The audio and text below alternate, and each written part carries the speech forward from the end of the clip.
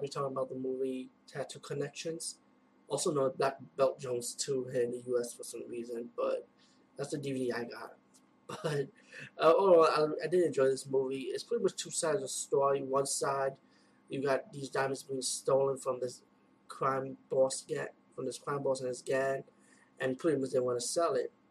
Now you got the company hired a guy named Lucas, played by Jim Kelly, who has to go by any means necessary to get those diamonds back. You know, like go to a club, talk to different people. At the same time, these people don't want him dead, and you got to kick their ass. Also, there's a conspiracy about Schrader behind the corporation, helping the crime boss, and that's the reason why it was so easy for them to steal the diamonds.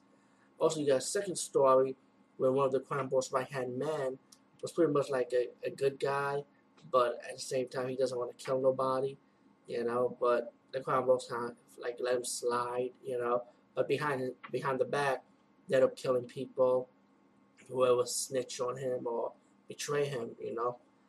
And also that one of the henchmen, the good henchman, is in love with this woman in a strip club, but you know, the crime boss kind of like played with her and stuff, and he knew what's going on, but he has to deal with it. Um, as the two stories connect, um, they found the guy who betrayed Lucas was the guy that was actually trying to get the diamonds to the right place before he was robbed, and he was the one that was behind the scenes, actually helping the crime boss steal the diamond, and so he could get a percentage out of it.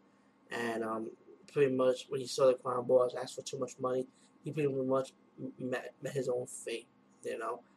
And then you get the scene where Lucas, aka played by Jim Kelly, goes to the boat where the crime boss is staying, trying to get the diamonds back, you know, fighting. He got captured. Um, and as for the henchman, he did his job pretty much. He expected to go free, but the crown boss didn't want the good henchman to go free and his woman. So he killed the woman and started beating up on the guy, and just having a fight scene. You got Jim Kelly coming out, escaping, and beat up on all the villain henchmen, other crime boss kicking ass in the boat scene. And so he gets leads to the final boss, the leader of the crime boss, helping the Chinese guy to defeat him and stuff fighting him, and they actually defeat the crime boss and pretty much get the diamond back. You got some funny scene with the old man was supposed to cut the diamond, but he had saw on the diamond. You got scenes where the crime boss trying to set Jim Kelly up by trying to kill him by giving him a heart attack, like a Viagra type of drug, with the woman's help. And of course, Jim Kelly was small enough to switch the drinks, and the woman got all excited, acting all crazy and funny, stripping down and stuff. Yeah, you got your TNA scenes in this, guys, by the way, if you want to know that. But all in all, this movie was enjoyable.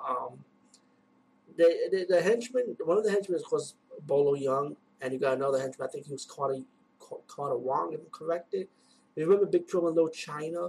Remember the guy that blew up, you know, the movie Big Trouble in Little China? Well, he's one of the henchmen because I can recognize his face. That's why.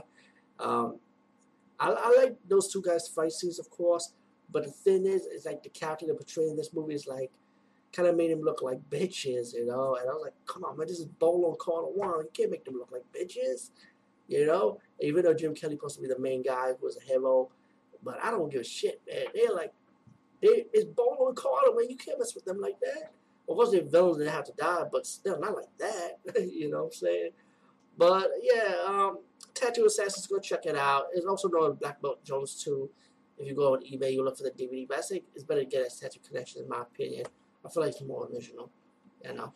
Anyway, peace, and see you guys later.